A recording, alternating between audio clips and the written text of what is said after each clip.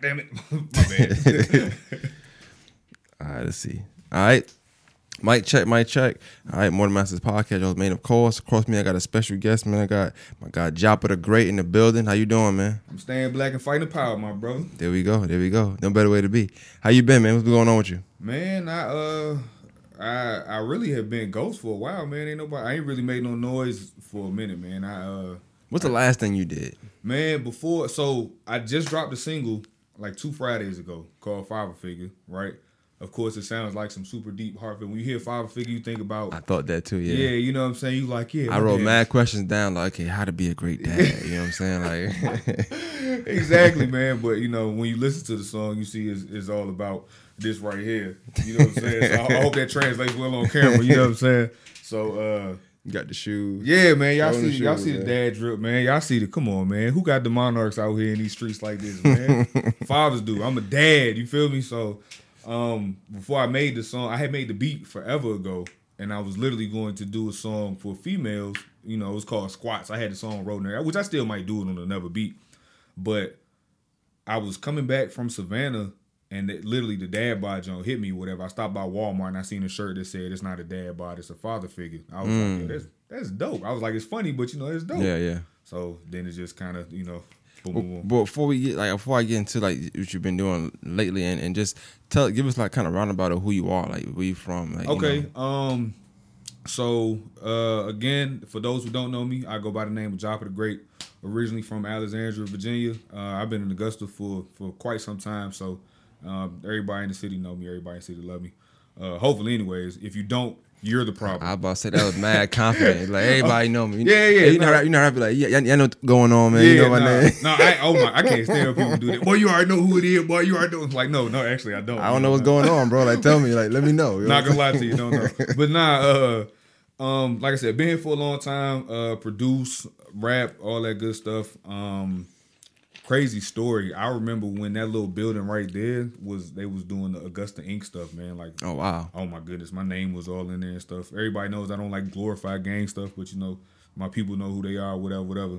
And yeah, my name was all on the wall, and whew, glad I didn't go to jail. But yeah, man, took a little hiatus unintentionally, and I was doing terrible in that time, and I hit up J. Paul. I was like, man, let me come drop this song. And I hadn't recorded nothing in like a year, and I haven't felt better since. You know what I'm saying? So, well, just to stay on a little bit topic about just who you are, out here, like you went to school out here, you from out here? Yeah. So like I said, I moved from Virginia, finished high school at Hepzibah, graduated from Hepzibah. Okay. Went to Augusta State for a little while. I was like, yo, paying for college out of pocket is trash. So I joined the reserves. So, you know, I've been in the Army for X amount of years and all that stuff. I did all that stuff from here, you know what I'm saying? So correct me if I'm wrong, right? So because I be in tune with a lot of stuff. I might not always say something, but I watch a lot of stuff. You got to, in my position, to see who you could talk to and stuff like that. Right. So my first time coming across you let me know if I was late or, you know, what time I came across you, though. But you're never late. You're always right when you need to be. Oh, okay, perfect. Then cool. Because I work very closely every year pretty much with David Beard, and it was homecoming season around that time. Oh yeah. You know? And then you had the homecoming record. Yeah, and that was my first introduction to you. You know what I'm saying? Which was a fire record, by the way. You know what I'm saying? So that was my first introduction to you. So like, when did I come? Was it late? Was it? So yeah, I mean, so I started out. I had a group. Me and a couple of my cousins had a group called the Committee. We started out, you know, working with Triller. Done changed his name so many times. Spilly Ocean, Spielberg started when he was Triller, when he was off Lumpkin Road. Oh, this is history right here. You know what I'm saying? So yeah, man. I've been around, man. So being in there with all the like Augusta legends in there recording back in the day. And then I didn't go solo till probably 2017 or so. And yeah, around that time, it was crazy. A bunch of people that hit me up because of David and a couple other people had done the homecoming Jones. Right. You know, he do, who was it? Glenn Hills, right? Mm-hmm, yeah. And then somebody did one for Butler, something like that. So a bunch of people, oh, we need one for Hepzibah. So finally, I was like, all right, man, whatever, I do it. I made a post. I was like, yo, if you want to shout out on this Hepzibah homecoming song, hit me up. I wrote this on in like 15 minutes. Went to my dog Nico. Cool flex. Yeah. So yeah. I do this, man. I ain't gonna lie and be like, oh yeah, I just punch in, shout. I don't be writing nothing. I write stuff. It just doesn't take me a long time because I'm good. But so I write the joint or whatever. I go do the song. My dog Marcus Adams, he shot the video with his cell phone. He shot like 4 or 5 of my videos just with a phone. It's super dope, yeah. And I hit a bunch of people up. I was like, man, y'all come be in the video. You know, folks love to be like, yeah, I'm gonna be there. Yeah, I got you, bro. I got you. Don't show up. All right, cool. The joint ended up going crazy. I was in Walmart like a week after the joint dropped. 75-year-old white lady. Hey, you're the young man who did the Hepzibah song. Nobody's ever done nothing for us, and like that keeps happening. Where that accent come from? That's my 75-year-old Hepzibah white lady accent. I practiced that in the mirror before I came. I was like, I'm gonna kill him with the old white lady accent. But yeah, like my friend Eric that was in the video, the white guy that was in the video. He literally works in stores and stuff. Somebody came up to him, "Weren't you in the video?" Like it literally kind of took on a life of its own. And right now, every homecoming season, it popped back up and just started going crazy for a few weeks. What was that feeling like for you? Because I would assume, and I'm just being transparent, be real. I would assume that maybe it was mixed because I know you got people like I think when something's successful and you kind of see one person, I think, or you feel like one person is doing that when like I think Shawty P and well I don't know to go by Shawty P no more, but Shawty, I know his real name, so it's hard for me to call rap about it. Right. I know him for real.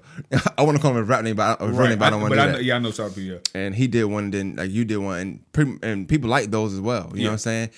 But you also always have that other side that's like, oh, they copying this person, they copying that person. But technically speaking, it's just a song you making for a homecoming. It's not right. They were the first person ever do it in life. I didn't get yeah. There's nothing new under the sun, anyways. But I didn't get any flack for that. But the only negative stuff I had was like the young heads that was in Hepzibah at the time and stuff like, oh, what he talking about? But that didn't bother me any because at the end of the day, it's like the youngest don't really understand like when you're still sharing stuff, so like you're still helping me regardless. You know what I'm saying? So like you're giving me traction, so I appreciate it. So like it was a whole bunch of like younger people that were in high school when it dropped that was like talking down or whatever when it came out. But I'm like, yeah, you still sharing it. So, I don't know. Let me know if it's just me. I don't mind you saying it to me if I'm slow, cool. But I think I seen somewhere that was like homecoming is not even for the current students. It's for people that's coming back home. Right. And that's 100% what it is for, you know what I'm saying? Yeah, so when you're not talking to them at all. Exactly. It literally wasn't for them, but it's okay, you know what I'm saying? Like, opinions are like buttholes. Everybody have them and they stink. Right. So it's not for me to be mad at somebody's opinion. I'll never be one of the people that's like, oh, you a hater because you have an opinion different than mine. You know what I'm saying? Right. So, yeah, it was cool. Like I said, they shared it, so I appreciate it. You know what I'm saying? What's your thoughts on homecoming? Like you said, you up to Hesper's like not saying that they eyeball out, but it's like I don't know, it's not a quote black school, quote unquote. It's like it wasn't, and even when I got there, it was like very I don't know if it was 50-50, but it was very, it wasn't predominantly white, but it wasn't just all white or all black, but it was still. I think it was still a vast majority of white folks when I went or whatever. But now when I go, it really seemed like it's more of us out there than anybody. Well, I think now too, a lot of schools you can kind of pick where you want to go, and when we was going, it was like smart choice thing or whatever it's called, where you can kind of maneuver. Long story, lazy. What school you want to go to? We say you can go to. We can go there now. So it's a different world now. But I've always been one of those people. Like, all right, so I remember in the song, I was cool with Elliot. He had a violin case, right? And it was a guy named Elliot Hart who had a violin case, and he was, one of the outcast people or whatever. I was cool with him. Like, one, I always felt like, and I'm not saying this about him, but I always felt like I'd be cool with everybody because if somebody comes shoot up school, they not going to shoot y'all. I'm not finna pick on nobody. I'm not finna bully nobody. You know what I'm saying? Yeah. So, and it was cool because, like I said, he was one of the people that, wasn't considered cool, wasn't an in-crowd person. But he was my dog. I'm gonna hold the door for him. I sit with him at lunch sometimes, stuff like that. So when I made the song, his brother reached out to me. He was like, yo, Elliot loves that. He appreciates that because nobody ever woo-woo. Yeah. I was like, hey, man, that's my dog, man. All love to everybody. So, yeah, man, I'm not... That's dope. Yeah. But with your background, right? So from what I'm gathering from you too, like with your background, you kind of got a background with just penmanship, like you write a lot, and stuff like that. So how was it like just being in a group versus like going solo? Cause I know you went solo later on, but like, tell me what that group life is like. Cause I only asked that question because I work alone, as you can see. It's just me, right? Very nice establishment. Yeah, I try, but it's. I've found that in a group sometimes there's so many opinions, so many It might be egos, maybe not be egos. Who knows? Right. So many different emotions, and then you gotta watch how other people feel and your opinions. So that's like, what's that group like when you making art though? Yeah. So for ours, because we were all very accepting of each other's art. You know what I'm saying? Everybody's, pen game is not going to be as sharp as everybody else's. In our case, they were all sharp, but in different ways. But the biggest problem was never that, because like I don't use profanity in my music. I cuss in conversation, I cuss in the regular world. But if I'm if I'm expressing my art, you know what I'm saying? Mm-hmm. Because music to me is art and is my art. I feel like I have a robust enough vocabulary where I can express my art without, using obscenities. So that way I can reach I know what it mean, but real quick, tell people what robust mean. Robust is just another word for big, and it's the overarching word for just large and rotund. And I hate to put off air stuff on air, but outside of you just talking to your son before we started, right, and you used the word. Oh yeah. And I was like, yo, that's dope. He's using big words. Not no, yeah, I don't. You could have said a lot. Yeah, my my son and daughter, they both they as far as vocabulary concerned, they are exceed standards. And that's because I will say things like, you have copious amounts of things to clean up out your room. Copious, that's what it was. You know what I'm saying? So I talk to them like people, and that's I feel like a lot of people mess up. They be like, they talk to kids like kids, mm-hmm. and then kids end up picking up that. And I'm like, nah, you're a human. You're not gonna be 8 your whole life, son. So I'm gonna talk to you like you're a human being. Makes sense. I just thought that was dope. Now I'm picking it up. It's just dope. Yeah. You know what I'm saying? But yeah. So you talking about this, the group thing, like writing. Right. So as far as, like I said, the biggest issue that we had with the group was the financial obligations. It was never the being accepting of each other's art. I made all the beats, so everybody was able to. They had their input on production, whatever. Oh, I need a beat like this. We need a beat like that. Or so that was easy. You know what I'm saying? Everybody, we all were like, all right, we're gonna divide this. I'm not doing all the hooks. You're not doing all the hooks. We need diversity for that sake. I do 2 hooks, you do 2 hooks, you do 2 hooks, you do 2 hooks. And then we would like literally go around like that. We had singers. We had, you know what I'm saying? It was great. The music that we made sonically was dope, and kind of ahead of its time, because some of the stuff, like I had just released a record randomly that we did in like 2011, maybe. Yeah, I think it was right after I got back from Goodfellas. So 2011, and that joint was like, going crazy as far as like my streams and stuff is concerned. Like people actually gravitating towards it. So we made good music, but it was 2 people footing the bill for 5 people, and it wasn't, Gotcha. That was not the. Are y'all all cool now? Yeah, absolutely. Okay. Like I said, we're literally family members. You know what I'm saying? So it's like it was never a beef thing. It was just kind of like just fed up. The 2 of us that were footing the bill was like, I'm not about to keep footing the bill. So then it was just, you know what I'm saying? Yeah. That was all it was. So we just ended up doing our own endeavors musically, but I'm the only one that's kind of like stuck with it because, like I said, I do produce. So, You got so in your background, like I know you said you went to school and stuff, like so. I don't know if you want to talk about it now, but I seen you was in the military or what you in the military. Yeah.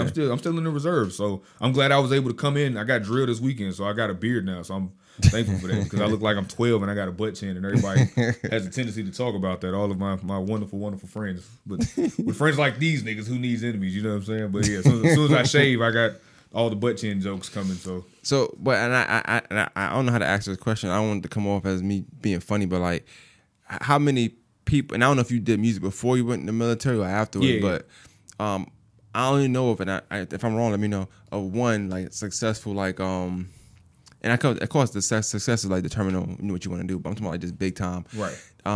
Tricking If You Got It, that song. They was like, it ain't Tricking If You Got It. They was in the military, to my knowledge. Right. That's the only group, like people I know that was in the military. So Mystical was in the military. And he dropped, so he left out once he blew up. Yeah. Well, he, like, as far as being in the military simultaneously, I'm not sure. Okay. But I do know, like I said, me being a reservist is a little different because I'm in control of my destiny as far as where I am and. So you never was full throttle. No. I've been active duty, but it was still it was as a reservist. Gotcha. Meaning I was on order. So like I was active duty on Fort Gordon for like 3 years because I chose. I'm like, yo, y'all got some orders for me on Fort Gordon?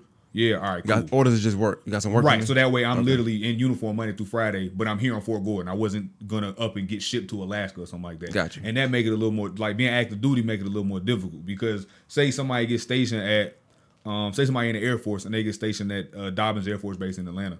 So they're doing music. They're like, hey, yeah, I'm in Atlanta. And then the Air Force is like, surprise, nigga, you're going to Alaska. You know what I'm saying? Yeah. So you gotta change. You're going to Germany. You know what I'm saying? Now it could have changed kind of in a heartbeat. Exactly. Yeah. So being a reservist is a little bit different. You know what I'm saying? So you got more control where you can be at and stuff like that. Okay. I'm just doing my 1 weekend a month and my 2 weeks out the summer, and then other than that, I'm, you know what I'm saying? So how's that like transition like though? Like from being civilian and military life. Yeah. Man, so all my active duty people, when y'all see this, y'all gonna think I'm crazy, but when you talk to other reservists, listen to me. Y'all think it's easy being a reservist. It's actually significantly harder because at the end of the day, I work at least 2 more days a month than you do. I literally have a regular Monday through Friday job. Then 1 weekend a month, I gotta shave, put on a stupid uniform. I gotta do PT. I gotta, you know what I'm saying? All this kind of stuff. And then I do that for the weekend, and then I turn it back around and go right back to my regular job. So, you know what I'm saying? It sucks, but it is what it is. Benefits outweigh the, you know what I'm saying, the negatives. But was you in ROTC in school or something like that? No, absolutely not. The crazy thing is I used to, you know, not pick on, but I would jive on the, you know, the folks in the pickle suits and all that kind of stuff. And the pickle suits? That's what, you know, the dress greens. That's what we call them, the pickle suits. You know what I'm saying? The dress uniform. But man, like I said, me and my cousin Jay, we literally joined like at the same time. He graduated a year after me, but we ended up joining at the same time because, like I said, I went to Augusta State and I was paying for school out of pocket. My parents had paid and I paid them back, and I was like, yo, this is booty. I don't like paying for school. So then I ended up. He was like, man, I'm finna join the Army. They finna pay for my school. I was like, all right, cool, let's get it. And that's how I ended up joining the reserve. So I want to give it just saying on music. So like I know you said you've been doing it for a long time. You've written. So like, what was the scene like? Do you feel like for the height of it for you? Yeah, back then. Like in Augusta, just in general. 'Cause I wasn't around, but I wasn't around in this form at that time. There was actually a time, because now I feel like it's the saturation level is so high, and the entry level is so high. You know, there's so many artists that it's so much harder to keep up with. But there was a time when, you know what I'm saying, like it was only a couple of, you know, 4-man groups out there. So when we as the committee were doing our thing, you had like us, you had like BFA, you had like Swamp Click, you had stuff like that. And, you know, we would all be cool. And if it was a show, we was going to go do a showcase. If it was something close, something in Columbia, we going, something in Atlanta, we going. And it was, I feel like it was a little more camaraderie. Mm-hmm. And it was, you know, we literally, I remember being at the grocery store with, I'll use rap names, with Hallboy and Mojo, and like some little kid was like, "Oh man, y'all the committee, y'all like that song, whoop whoop," because you know we put out a project and it was, you know, we pressed up like 5,000 of them, and you know was actually putting them out there in the streets and stuff. So at that time, you know, when CDs were still a thing, like I feel like it was a little more camaraderie. But now this whole mentality of there's only enough money for me and there's only enough attention for me and there's only enough starter for me. Yeah. I feel like that's kind of messed up a lot, where a lot of people don't work together the same. You know what I'm saying? I definitely can see that. I'm being around a lot of artists. You know, you see it in talking to artists. You hear it sometimes. But I want to ask a different question at one point. But just to stay on the topic of the scene. So, how do you feel about like just that era of the selling CDs, or in fact, just scratch that, rapping? Like I feel like at one point, not saying it was ever like the cool thing to do, yeah. But if you say you're a rapper, people kind of took you a little more serious. Now it's almost like you want to, right? Even for me, like in podcasts, it's the same way a little bit because everybody doing it now. Right. It's kind of like you don't. I don't lean in with that. Yeah, like I want you to say you know me from that, but then I also feel like I have to somewhere in my pocket tell you how I'm different than the other people you may know of as whatever subject, podcast, rapper, right. Whatever. Yeah, and it's hard to do that without sounding like you're saying, "Hey, look, I'm better than them." Right. But I never say that. I just right. I feel like you got to separate. You have to find a way to differentiate yourself. And as you can see, I'm literally out here with Monarchs on. You know what I'm saying? You got the dad shoes on. Not a single person is gonna come in here with some Air Monarchs. Well, actually, I'm finna make these joints cool. So Nike, when y'all see this, y'all go ahead and cut the check, because your boy is bringing Monarchs to the masses and not just 45-year-old dads with their shirts tucked in like myself right now. You know what I'm saying? They might sign you. They let Kyrie go. Right, exactly, yeah. Just keep your mouth shut. I know y'all need somebody, you know what I'm saying? Y'all gotta get these Monarchs flying off the shelf, baby. But yeah, man, like I said, when I'll meet somebody and you know they'll be talking about music or something. I'm like, I don't feel like, you know what I'm saying, like I don't even want to say nothing or whatever. And then usually it ends up coming up. Like my kids are super proud, my wife is super proud, my parents are super proud. So they'll, like one time my mother was at Whole Foods and she ran into Ludacris. She like FaceTime me or whatever, and she was like. My baby raps too. My baby does music too. You know what I'm saying? Hey, shout out to your mom. That's you know dope, what I'm saying? I'm like, thanks, mom. She was like, you know his name's Joppa the Great. And I'm like, you know, I appreciate the fact that you feel like Luda should know who I am. But now inversely, so TK and Cash are both, you know, like those like my little brothers. So when they were signed to DTP, I was around them a couple times, but not enough to where I was, you know, Joppa the Great. I was just a guy that was with TK and Cash at the time. You know what I'm saying?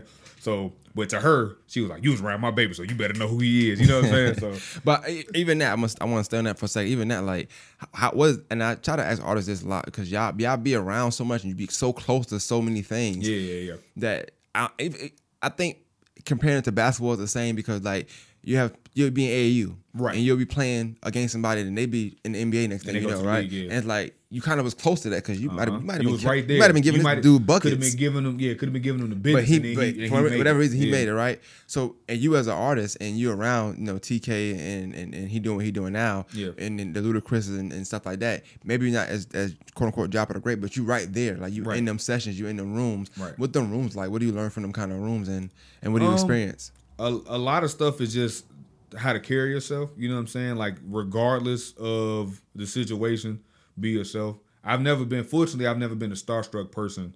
So those kind of situations never mess me up. And I've seen those kind of situations mess people up where somebody be too male groupie, because that is a humongous thing, is dudes being male groupies. Like I always you know, you hear people talk about it and stuff. Yeah, like, yeah, whatever. No, niggas be male groupied out. Walling out. And that will mess you up. You know what I'm saying?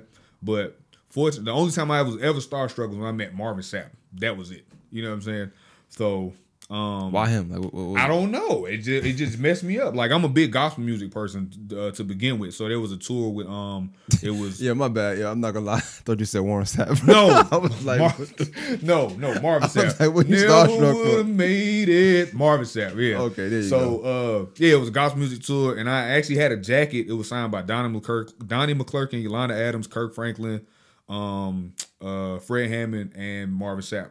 And for whatever reason, when I met Marvin Sapp, I got kind of stuck. I don't know why. I don't even know what happened that day. You know what I'm saying? But hey, it happens, bro. Yeah, it happens to the best of us. You never would have made it, man. But I mean, hey, that's a dope song. Like, yeah, absolutely. That's like one of the top. That's tier gospel songs of all time. Crossing gospel songs. Yeah, like it doesn't matter. It doesn't matter what kind of music you listen to. You know, never would have made it. Yeah, you know definitely. But yeah, man. So like I said, being in those rooms, like being yourself goes a long way. But I think you kind of got to be a good self too. Mm-hmm. I don't know, like not to like, you know, big up myself like I already have a bunch of times because I'm amazing. But I worked on a couple of records with Jazzy Faye because P Nice is a friend of mine. Well, Ugly Money Nietzsche. I'm sorry, Philip is a friend of mine, and he was with 8 Ball and MJG with Push Management. Right. So I was staying in Atlanta. I helped build Mercedes-Benz Stadium, so I was up there for a couple years. And I was with him like every single night. So he was, because Ball and G's manager was Jazzy Faye's manager at the time or whatever.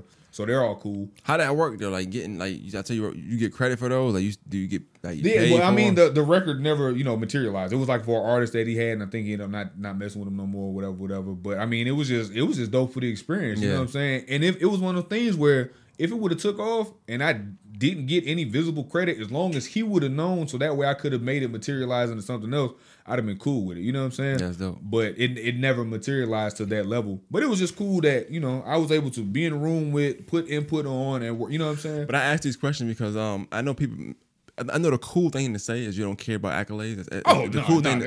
Everybody's I don't care about. I care. But I definitely. Me being in what I am in the city today, and just how media works today, like, oh, this artist is this artist is top 5, this artist is this. But when you hear artists that's saying they was in these rooms with these top people in the world, artists like, he gave you Sierra, he gave you he worked with Petey Pablo, right? What's that other group, Outkast, man? anybody. Like you name anybody. Phil Mob. Like, Phil, anybody. They had a good run. These are like these are legends. You know what I'm saying? Those accolades matter as well, but it's not something you're gonna know unless you you talk about it. You see what I'm saying? Right. So even when people are talking about like, even when you do Homecoming records, like, oh, he this, who is this? They know who JFA know who he is. You know what I'm saying? Right, like, right. Yeah. So like, and I'm not saying that to say like that means this person is better, but them accolades, it's a lot of accolades that go unspoken because people don't brag about it. It's just like, I'm doing what I'm supposed to be doing. I'm just writing. And that was always my thing is, I can brag, but I'm an extremely humble person in regards to things I've done or people I've been around and shoulders I've rubbed against, so on and so forth. So it's never been something that I'm like, yo, I gotta go out my way and tell these people, oh, I've done this, I did that, because I've done things, and then like I said, if it doesn't materialize, it don't matter. But like I did, did a couple beats for B.O.B. This was like right after the Earth is Flat thing started, so he wasn't really putting out music or whatever, you know what I'm saying? But perfect timing. Yeah, right, I know, right? But yeah, like shout out to my homie KD, he the one that like put me in the room, and you know what I'm saying, at Hustle Gang Studios, which had like Hustle Gang, No Genre, which is B.O.B. label, and another label like up under, I think like Dro had his own label or something. All their studios in the same place in Atlanta. When you think about like the idea, I'm gonna say the idea because it's making it is different to different people. Just like success is different to different people, right? When you think of the idea of making it, like America would say, I guess selling records or getting signed, I guess slave deals, whatever, just making it right. But because everybody's idea is so messed up. Yeah, man. But when you think of the idea of making it, like how many artists or yourself do you feel like day by day or just situation by situation you be so close to that sometimes where it's like you say you're writing for this person but it never materialized, but that record could easily be a record. Well, you know what? Let's get this to Sierra. Let's see how this works, and then it'll go off. And it's like crazy, right? You that close to a record just going off for you, right? But how important is it to not think that way in that mindset? When the first couple of times you get closer, you be around something, it drive you crazy because you sit and you thinking like, oh yeah, this is it. Nigga, this is it. We out here. You know what I'm saying? But then it doesn't turn into that, and you're in the same place. And then, so after that happens a couple times, then it's like, okay, if it materializes, it does. If it doesn't, it's not going to stop me from working. You know what I'm saying? Does it ever get like discouraging at all? Yeah, definitely. Like I said, man, I hadn't dropped a song. I literally hadn't even recorded a song. I hadn't recorded a song in over a year, and I hadn't made a beat in like 7 or 8 months. And it was, I didn't realize that I was depressed. You know what I'm saying? Like, music is a very big part of me. So even if nothing ever comes to fruition, one, my son, whom is 8, he produces and raps. And he, just from watching me for X amount of years, from like ages, infancy to 5, he was like, okay, I'm watching. So, but when he turned like 5.5, 6, he started making beats. Yeah. So we actually produced a song on my upcoming album that literally the only thing, my homie John was at the house. So he can, vouch for the fact that my son made the entire beat other than he didn't have a solid like 909 kick. So I put like a solid kick drum on there to give the 808 some, some punch to it or whatever. And then I organized it into a beat. So I arranged it, but I didn't add a single key to that beat. You know what I'm saying? I literally put, an established artist on there, a dude out of Philly named Ab Lava, who is the biggest thing that people would know him from was him and Pusha T are friends. So he be on like every single Push project, except for It's Almost Dry. But he be on every single Push project. Is that Ab Lava? Yeah, Ab Lava. Yeah. So he was on this song. He's Muslim? Yeah. Definitely. From Philadelphia, so it makes sense. So the song, Hot Damn, It's a New Day. Yeah. He was on that song. The real tall dude in the video on the second verse. I like his verse. Yeah, exactly. Yeah, I know what I'm saying? Yeah. Pop, got you, homie. Yeah, him. Yeah. So I got him on the song, and my son, That's like dope. I said, literally, I got my son talking on the song. He freestyled at the end. So I'm like, now you got production credit. You know what I'm saying? Like, you're 6 years old. And that's why I talk about success, because I wonder, like, as an artist, like, is success like you getting signed, getting a deal, or is it like you having that impact and like you see this is you. This is another form of you. Right. And now it's like you able to either push that or make mistakes so that your seed can have to deal with you know what I'm saying? Right. Is that success? Like it's all right. It's all subjective. Success is definitely objective. And to me, what I want in music, I definitely want the money. A lot of people, they won't admit it. Why don't you hear cuz I love it. I love it too, but I definitely would love it even more. Tell you, man. Power be off, lots of money from it. You know what I'm saying? Trying to tell you. But I don't want to be, bound to contractual obligations as far as music is concerned. I want to make the money. I would rather be like a Currency or a Starlito or something. You know what I'm saying? Like, these folks are comfortable. These folks tour.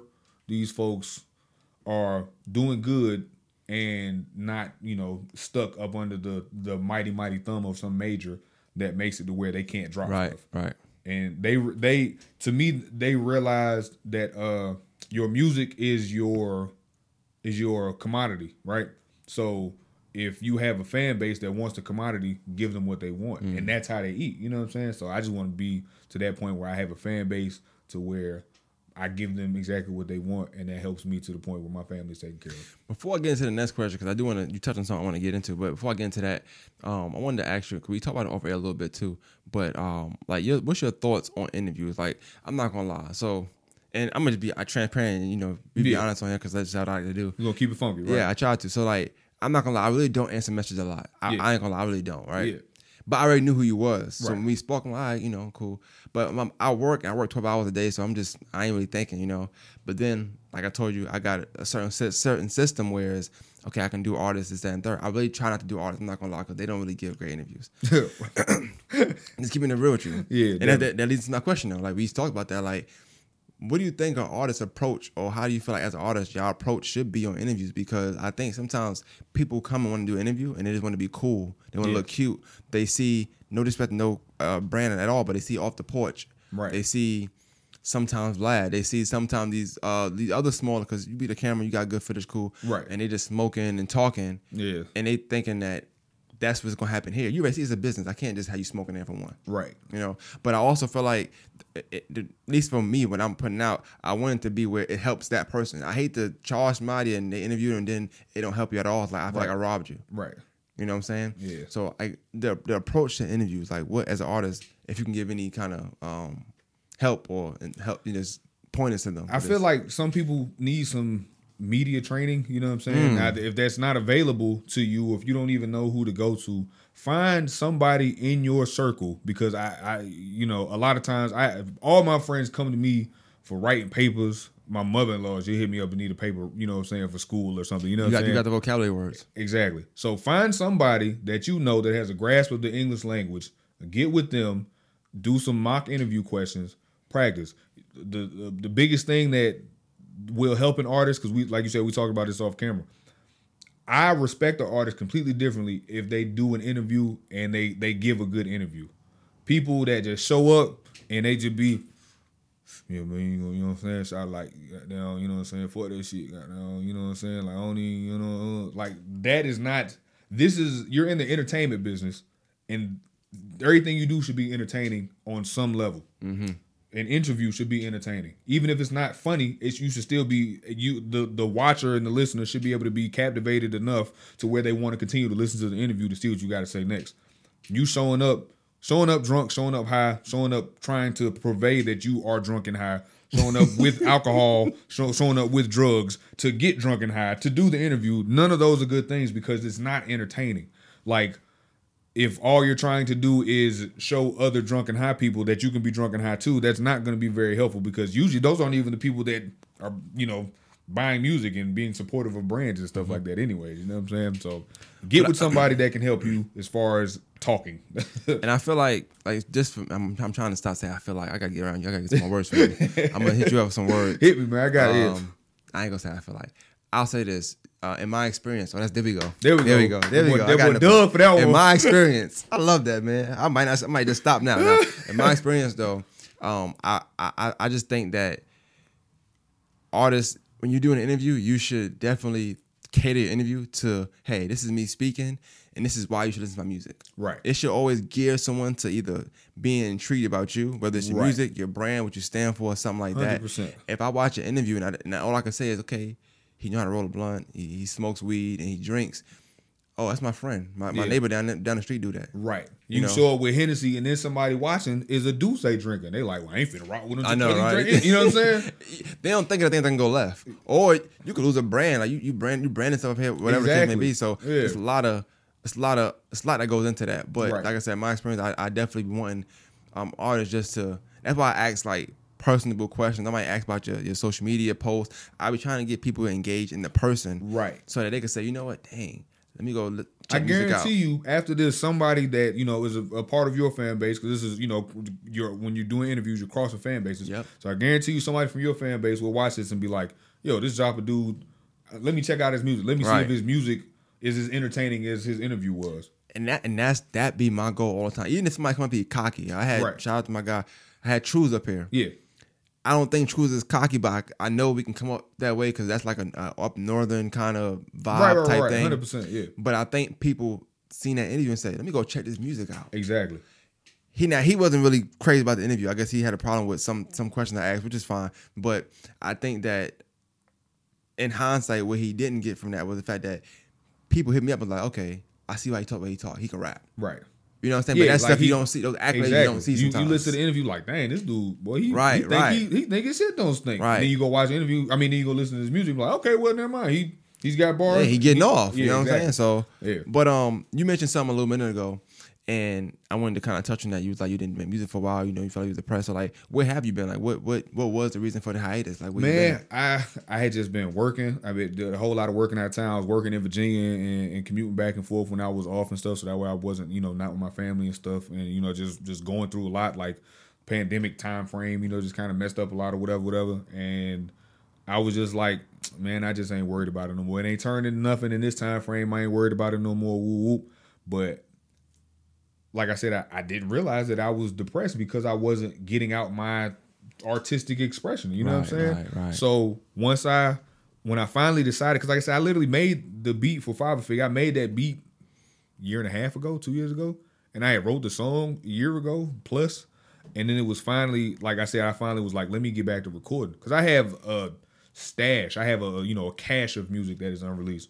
So I literally was like, I need to drop something. So I just randomly dropped, like I said, a song from like 2011. People liked it, right? So now I was like, man, let me go record something. So now I went and recorded and then dropped it. And as soon as I let people hear it, everybody was like, oh yeah, this is going to go crazy on TikTok. This is the one, you know what I'm saying? Right. Literally random people. Some guy hit me up today and I sent it to my father. I was like, look, I don't know this guy from a can of paint. He was like, yo, love your music. Like, you're gonna be on top soon. Like, this is refreshing. So. How much did it help you to get out of that slump you didn't even know you was in, to just drop the unreleased song first and get that feedback back? That was kind of like the catalyst, because I was like, man, I got all this music and this is my commodity, and it's considered sometimes to be a hot commodity, so let me get it out there to the people. Right. So when I released that joint, people was like, well, this is on fire. I was like, I could tell it's old, but it's on fire. I listen to it now. So I was like, all right, cool. I still got it. I had it then and I still got it now. You know what I'm saying? So, but how important is that for artists that just, I know, like I said, I know people like to be the whole too cool for school. Oh, no, I don't need man. Support. How important is that for somebody to be like, oh, the people affirmation? To be like, yeah, man. Like I said, I told the dude that hit me up, I was like, man, you don't understand how important this is to me. And I appreciate it, because it is discouraging, especially being somebody like me. Like I said, I don't cuss. You know what I'm saying? Right. Ooh, excuse me. I don't cuss in my music. I make usually what's considered, backpack music or whatever. I can make the Eminem music? Huh? No, not Eminem. Oh, no, okay. no, like saying Mad Words of Bees? Nah. Oh, okay. No, not all that alliteration. I don't know. You got the vocabulary, so I with the Cajun and blazing. Nah, I'm not Emineming. But a Wale or J. Cole or Kendrick Lamar. Got you. For every one of those, for every big crit, you got 57 futures. You know what I'm saying? Got you. For every one J. Cole, it's 127 Young Thugs. So it's a whole lot harder to even be received, because a lot of times I take something to somebody or DJ him, because a lot of times DJs love music and they'll hear it and be like, man, this is dope. I kind of don't know what to do with it, but it's dope. You know what I'm saying? Yeah. And you just kind of get that all the time, so it gets discouraging in that regard. But like I said, when I dropped that, and that was with my group, so it was more like a more radio stuff, and they cussing and smoking and drinking and all that kind of stuff. I don't do those things, so I rap about not doing those things, but it still comes together and works out well. And people was like, yo, this is fire. So I was like, man, let me go ahead and put my Air Monarchs back on. There you go. You know what I'm saying? Tie them up real tight and tuck my shirt in and get out here and get people what they want. You know what I'm saying? So now here we are, back at it. So. That's dope, dog. Like, and I don't like. I mean, I don't like, but I don't want to get too much into it. But dealing with the depression and you being in the military, do you get any kind of, could you possibly have gotten any kind of free counseling? Man. Or was it just not noticed? So, like I said, I didn't realize that was the case. So it wasn't, because, people hear depression and they automatically think, sitting in a dark room, suicide, I hate my life, I hate my mom, I hate my dad. It was nothing like that. I just wasn't myself, and I didn't realize that I wasn't myself until I put music out, and then I realized, I was like, yo, I literally had been in a slump for over a year. And like I said, I didn't even realize it. So the beauty, though, of the military is if you do need that help, is out there. Even as a reservist, we have Military One Source. Like, if I needed to tomorrow go to a counseling session because I need to talk to a counselor, I could literally call 24-hour hotline, hey, Military One Source, I'm down bad, I need to talk to a counselor ASAP. Me and any of my family members can go for free. You know what I'm saying? So if I needed that kind of help, then it'd have been there for me. But I didn't even know I needed help. You know what I'm saying? But the help that I needed was to release my music. So, and that's dope. That's dope to even see that within putting out music. So that's dope. But how, so you work and you're in the reserve, you're in the military, but you also work. You're a full-time dad. The bod shows it. Indubitably. How do you balance that work life with music? You just have to accept the fact that you have to divulge times to things. We all give time to things that we care about, whether you admit it or not, or whether you realize it or not. Besides being a husband, a dad, an employee somewhere, a producer, a rapper, I work on cars and race and all kind of stuff. Like, I have a YouTube for my music and I have a YouTube for my car stuff. When I work on my cars, like, I got turbo Hondas. I got a right-hand drive car. I'm not a mechanic. I hate when people say that because they automatically think they're just supposed to hit me up to work on their stuff. I'm not a mechanic. I work on cars. Me and my friends, my friend Brian Seegers, he's got a shop way out in the country, and that's where all our cars get built. I had You're not a mechanic. Yeah, you work on cars. I work on cars. And you know what I'm saying? I'm about to find synonyms for mechanic real quick. Hold on. I'm pretty sure you know a lot of them, but I'm gonna look at myself. Like I said, I am mechanically inclined. My mechanical prowess is high. I have the ability to, to work my way around an internal combustion engine with absolutely no issues. But I am not a mechanic because all my friends already hit me up. Hey, Job, you change my brakes, bro. Hey, Job, you do this, you do that. So I get stuck doing it anyways. But I hate throwing it out there because, it ends up being a thing where people feel like they need me to do this. Are you a machinist? Journeyman?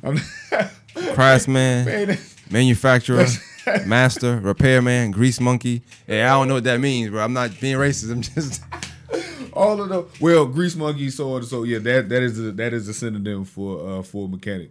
But yeah, I will acquiesce to grease monkey. I take grease monkey without the monkey part. I'm a greaser. I don't know. There's no non-monkey version. I don't know. Either way, grease monkey just means you work on cars and get dirty stuff. Yes, I do.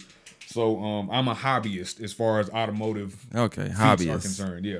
So going fast is fun to me. I literally have a right-hand drive car outside. I'm sure you didn't see me get out of it, but the steering wheel's on the right. I had it imported from Japan a couple years ago. Oh, so another flex is all good. Yeah, you know what I'm saying? Nothing crazy. But you don't work on cars. I just get cars sent from overseas. Nothing crazy. Yeah. Don't we all? You know what I'm saying? Yeah, of course. Why not, right? but yeah, man. So like I said, but balancing all of those things, I just know that I love doing them. So I just decide to, dedicate time to them. You know what I'm saying? It's really not as hard as people make it seem, but you just can't get consumed. A lot of people, nowadays, it's like gaming. You know what I'm saying? A lot of people will get thrown off of their whatever else routine or game because of video games, like a 2K drop, and then all your time gets invested in 2K. Right. You can't successfully do other things if you're investing all of your time into one thing, if you're a jack of all trades. Now, if you're playing 2K and you stream it and you get money from Twitch for streaming, play 2K. Play 2K all day. But if you got a family and you got a job and you make music and then 2K comes out and you're for 16 days straight, all you're doing is going to work and playing 2K, you're falling behind in your other aspects. So that's how I feel about it. You just kind of have to break up the time and do, I'm here having an interview with you. I was at home having dinner before that. Before I was having dinner, I was, making music. And before that, I was out with my son. I took him to a doctor's appointment. Like, you just have to accept the fact that you can't divest all of your time into one thing. Yeah, I think Because people ask me that a lot of times. They'll say like, how you do this, how you do that. I'm like, you just gotta budget it in. You gotta make do it. Yeah. It's like me asking like, well, how you pay your bills? Yeah. Well, you get a certain amount of money and you ration it out. Them. Exactly. Yeah. And sometimes the bill comes. Sometimes the bill you don't care about, you might not pay. I don't know. That's how it works. That's how it works, right? So that I can definitely attest to what you're saying as far as like balancing that work, family, business, music life. I know it's not easy to do though. Right. No. But but when you balance correctly, it's not easy at first. Yeah. And then once you establish a semblance of a routine, then it becomes easy. You know what I'm saying? It's second nature at that point. Like I can rap easily. You know what I'm saying? It wasn't necessarily the easiest thing at first when I freestyle. But now, like, if you like, hey, Jop, I need you to come off the top of the dome and give me 16 bars. I can do it absolutely no problem. You know what I'm saying? And it's just easy now. Speaking of rapping, before I get to the single, I want to get into the album. So The album, is it already done? Like album is done with the exception of a track that TK is going to be on. It says Can't Stop the Jop. Yeah. So for those who don't know, Joppa the Great has literally been my moniker since I was like 5 or 6. I remember like when Discovery Channel was new, there was like a thing on like Alexander the Great, and I thought he was just super dope. And I remember the Discovery Channel thing. I don't even remember it, but I remember it was like, he said he wanted to conquer anything that he could see. So I was like, yo, that is a wonderful way to live. This is what 5-year-old me is thinking or whatever. So I literally took the name Joppa the Great then. So now it's crazy. Like I get on Instagram and there's so many Woo the Greats now, you know what I'm saying? But that wasn't the case. And I've been Joppa the Great for so long that I was a Joppa the Great before that was the case. And, people hear this and be like, whatever. But like I remember my friend Dimitri Carney, we were at Basic, and my grandmother calls me. I called my grandmother because we had phone time. So I called her. And then she was like, hello, who's it? I said, it's Joppa. She said, Joppa the Great. Well, hey, grandson. Woo. You know what I'm saying? He was like, nigga, your grandma called you Joppa the Great. I'm like, yes, man. I was like, yes, this is really a thing in my life. You know what I'm saying? So, yeah, man, Can't Stop the Jop is literally just my kind of like my return, because I haven't dropped a full-fledged album by myself. I dropped a couple of EPs, but I haven't dropped a full-fledged album in some years. Well, how does, as an artist, how do you attack album mode versus EP mode? Like, what goes? So how is it different? So usually because like I said, I have a humongous cache. Usually with EPs, what I do is I take stuff that I know is generally more commercially viable or something like that. So it's just like a couple of singles. You know what I'm saying? I can throw 3 or 4 singles on, or what would be deemed as a single. Gotcha. Throw them on a project, throw it out there, shoot a couple of videos to them. Ooh. With an album, people that appreciate my art understand that I'm going to give you words, and I'm going to give you, encouragement, and I'm going to give you the black man's plight, and I'm going to give you, you know what I'm saying? So they want those things, but that's not generally something that's going to be dropped individually, or, you know what I'm saying? Right. So that is the kind of stuff. All right. I don't know what just happened. Ain't no telling, bro. But with an album, because you can say, oh yeah, that's album music. You know what I'm saying? Like you'll hear somebody drop a song and hear somebody, showing some new music off, and you be like, oh yeah, that's an album track. That's an album. So on average, I make album music. So it's not hard for me to make an album. Got you. So yeah. I asked like the attacking it just because like, so is the album more like, would you say is more more of like a concept, so you kind of go make music based on that, or you go in there making all sorts of type music and you just kind of pick from there? Right. So with this situation, it's kind of because it's Can't Stop the Jop, everything is kind of more upbeat. Like it's still kind of a concept. It's not like a concept album like where Good Kid, Mad City, where Kendrick was giving a whole day in the life of a teen in LA. It's not like that of a concept album, but there's nothing on there that would be considered down or anything, because it's, like I said, the title is Can't Stop the Jop. It is all motivational music. You know what I'm saying? So that being the case, it is cohesive in the regards of a concept in that frame. But It's not, like I said, it's not a conceptualized album. So you made the album. Did you make the single first or the album first? And talking about Father Figure? Yeah. No, I literally just made Father Figure. I've been had, like, all the stuff on Can't Stop the Jop has been done. Like I said, with the exception of the song that TK is gonna be on. I don't have it back. And then, but that's really it. And I wasn't like I dropped a single with Project Pat probably 2 years ago now. But I'm not gonna put that on there because it's been out for so long and it was just standing alone as a single. But I was even gonna put that on there. But like I said, that was how do those records come about? Like, how do you get a record with Project Pat? You said it like it was nothing, but it's something. You know, Project Pat is like it's Project Pat, right? And you know what's crazy? I reached out to him via social media because he was on like Dirty Glove Bastard or something. He did some, you know, some platform, did an interview, and he was like, "Yeah, man, if to me, man, it make more sense if you hit me up with the music because if I work with an independent artist, man, and I charge him $1,000, it's gonna be better than trying to charge $5,000 because average person could get $5,000. I mean, average person can get $1,000 before they can get $5,000, $10,000. Man, you heard me? So woo woo. So I was like, that is genius. So I'm thinking, I'm gonna reach out to him. Let me see what he say. So you know what I'm saying? He gave me a super good number, and the turnaround was amazing. And he was like, if I do 700 features in a year at $1,000, I just made $700,000 that didn't have to go through a label. There you go. And it's significantly easier for him to do that than like I reached out to Juvenile and he was like 20,000 or something. And I was like, yeah, that's absolutely asinine. I like You're it. One like of my favorite. But yeah, you're not 20,000 favorite. Juvie, I'm terribly apologetic for the inconvenience. It's not gonna happen from me. So hit up Pat. He hit me back. He did the record. I was gonna try to shoot a video. I didn't have all of the, you know, the funds that was necessary to go because the appearance price is different than the record price. Obviously, yeah. So, but I definitely want to materialize a video. I have a concept for it where I don't have to have him for the full thing. So I'm gonna try to work that out so that way I can finally get a visual for it. But yeah, man, it's super easy. Pat is an extremely cool and humble, easy to talk to dude. That's dope. Yeah. Well, let's get into the single. I wanna, you know, get into that. Yeah, single. Dad Bod. Yeah. No, sorry, it's father figure. Yeah. But it's about. Dad so bod. I seen your story. I watch a lot. Yeah. So I'm on your story. And I wasn't really understanding, like, what is he doing? Why is he dressed like this? Right. This is not even how he dresses. And I don't even know you, right? But I'm saying that's not how he dresses. Like, I've seen him. You can tell that this is not you. Like, this isn't right. Yeah, I don't I'm understand. Like, why you look so awkward? And you were looking like a dad. So but now it's making sense. Now it makes sense. So literally, man, I just decided this is branding. You know what I'm saying? Like, remember when the baby was pulling up in places in a diaper and stuff? You know what I'm saying?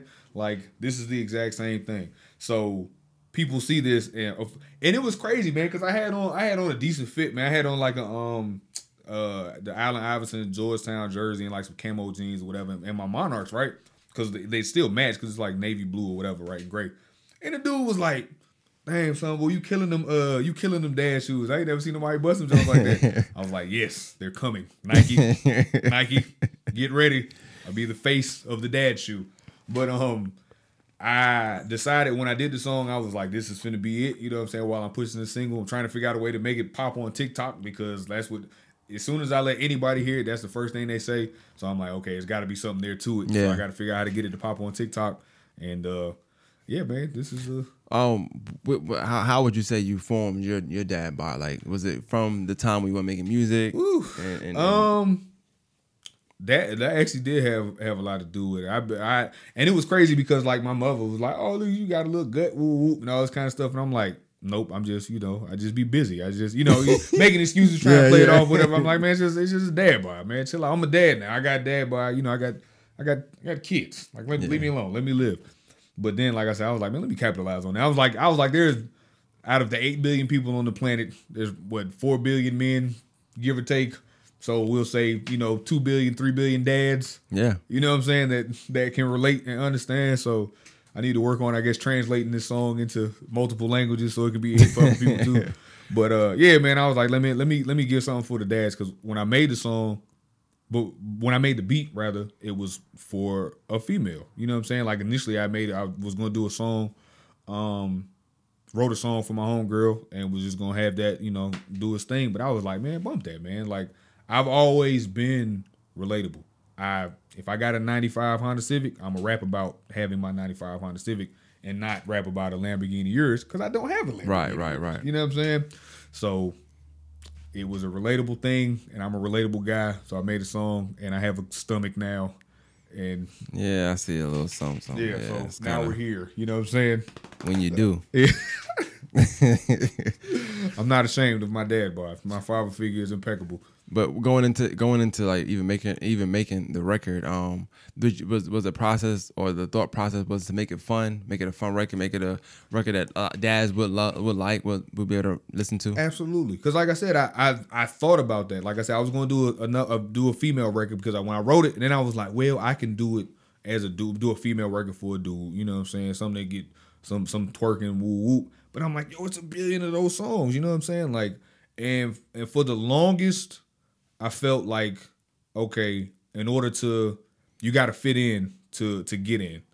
But I'm like, what we've talked about, it's actually significantly easier to stand out. You just got to be consistent, stand out and be consistent. Yep. Like if I go somewhere and everybody got on, fake Balenciaga, the big stupid fat shoes with the big bottoms or the big boots or something that they, you know what I'm saying, that they got from the flea market in Colombia or something, they all gonna look like that. And then I get on stage like this, people gonna be like, man, y'all remember that nigga that had his shirt tucked in and had on the dad shoes? You know what I'm saying? That is being normal is actually far more gripping in this industry than fitting in. You know what I'm saying? True enough. Everybody would talk about J. Cole going on stage with Crocs on before they talk about, Offset's outfit. Because Offset wears an outfit like he normally wears, which is, excessive, eccentric, whatever, you know what I'm saying? But then J. Cole show up in sweatpants and Crocs. That's what the media going to talk about. It's kind of that less is more mentality. Yeah, exactly. Yeah. You know what I'm saying? Because people can't really, being normal is relatable. Yeah. There's way more people, all my friends wear sweats and Crocs. Pretty much, yeah. You know what I'm saying? So I was like, man, let me show people that it's cool to be yourself and it's cool to be normal and it's okay. Like you don't have to fit into some sort of societal norm that you don't even realize that you're trying to fit into. But and I know that the song is not a super deep song, but it being titled Father Figure and you being a dad, like I guess I just want to know like how do you approach that being a dad besides the body, of course, not the gaining weight and tucking your shirt in and the nice shoes, by the way. Yeah, thank you, man. Air Monarchs by Nike. All the older guys wear those. But that's all I see in Aiken. Yeah, super facts. They be fresh Corvette too. Owners. You know what I'm saying? These is Corvette shoes. This Corvette music right here. You know what I'm saying? Yep. So you got a vet in some khaki shorts or some jean shorts, and you tuck your shirt in. You got some Air Monarchs. I'm your guy. I feel you. I understand. I'm here for you. Those definitely the way your manager that. Yeah, super facts. Yeah, let me see one time. This is when you know what I'm saying. When you get one of these right here, you know what I'm saying. When you get the, I don't appreciate.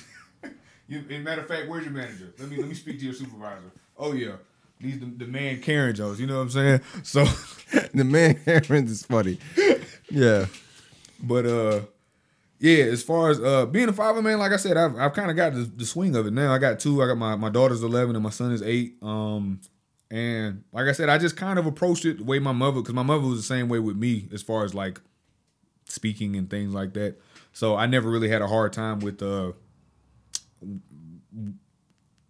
as far as transferring information from myself to my kids, you know what I'm saying? Yeah. Like a lot of parents act like they have a hard time with communication. I don't, because I've communicated with my children the same way their entire existence. So it's really not hard, you know what I'm saying? And they understand if they get out of line, daddy gonna check them, you know what I'm saying?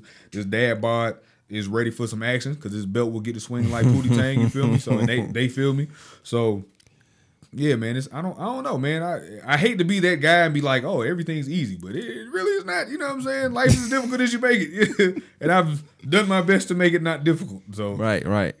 So like, what kind of expectation you got for yourself with the project and just what's coming next for you as far as everything you're doing? Way more visuals, man. Like a lot of people will be like, man, I ain't blown yet because I can't make any excuses other than my lack of consistency. You know what I'm saying? And it's 100% my fault that I don't have more stuff out. It's 100% my fault that I don't have more videos out. 100% my fault that I haven't, pushed things more. It is difficult because a lot of stuff takes money, especially if you are not making what is deemed commercially viable and you get lucky, or you get lucky by making something like Father Figure, which I know for a fact whenever it catches fire, like, TikTok and stuff, is going to be up. Right. So, if you don't make something like that, like, one of my conscious songs is not just on average is going to randomly catch fire, you know what I'm saying? But in this day and age, it can, but you just have to be consistent. So you make a good point, and I want to kind of. I'm closing soon, but I want to close with that. like conscious. So is that the kind of music you make though? Yeah, man. Like I said, I'm a like I said, the backpack rapper. You know what I'm saying? Like Common, but even still, like I said, like Common without cussing. And it's just so a lot of times it's not. I try not to get too deep because I don't want to lose too many people. But I still say stuff like I had my wife listen to stuff, and I be having to explain bars to her. You know what I'm saying? So I was like, I know I'm gonna have to explain this to other people. Like literally on the song I got called Up. I said, I go ham when I stab, that makes me a porcupine. And like literally ham, porcupine, right. Like, you know, I go ham when I stab, porcupines have pine needles. And you know what I'm saying? I be having to explain and stuff. So sometimes they call it a double entendre. Right? Yeah, definitely a double entendre, but I have to like go back because it'll go over somebody's head. You know what I'm saying? Or I was like, here I go again, facing the odds, just like even numbers. I know you get it, dog. Don't mean to patronize, don't mean to condescend, blah, blah, blah, blah.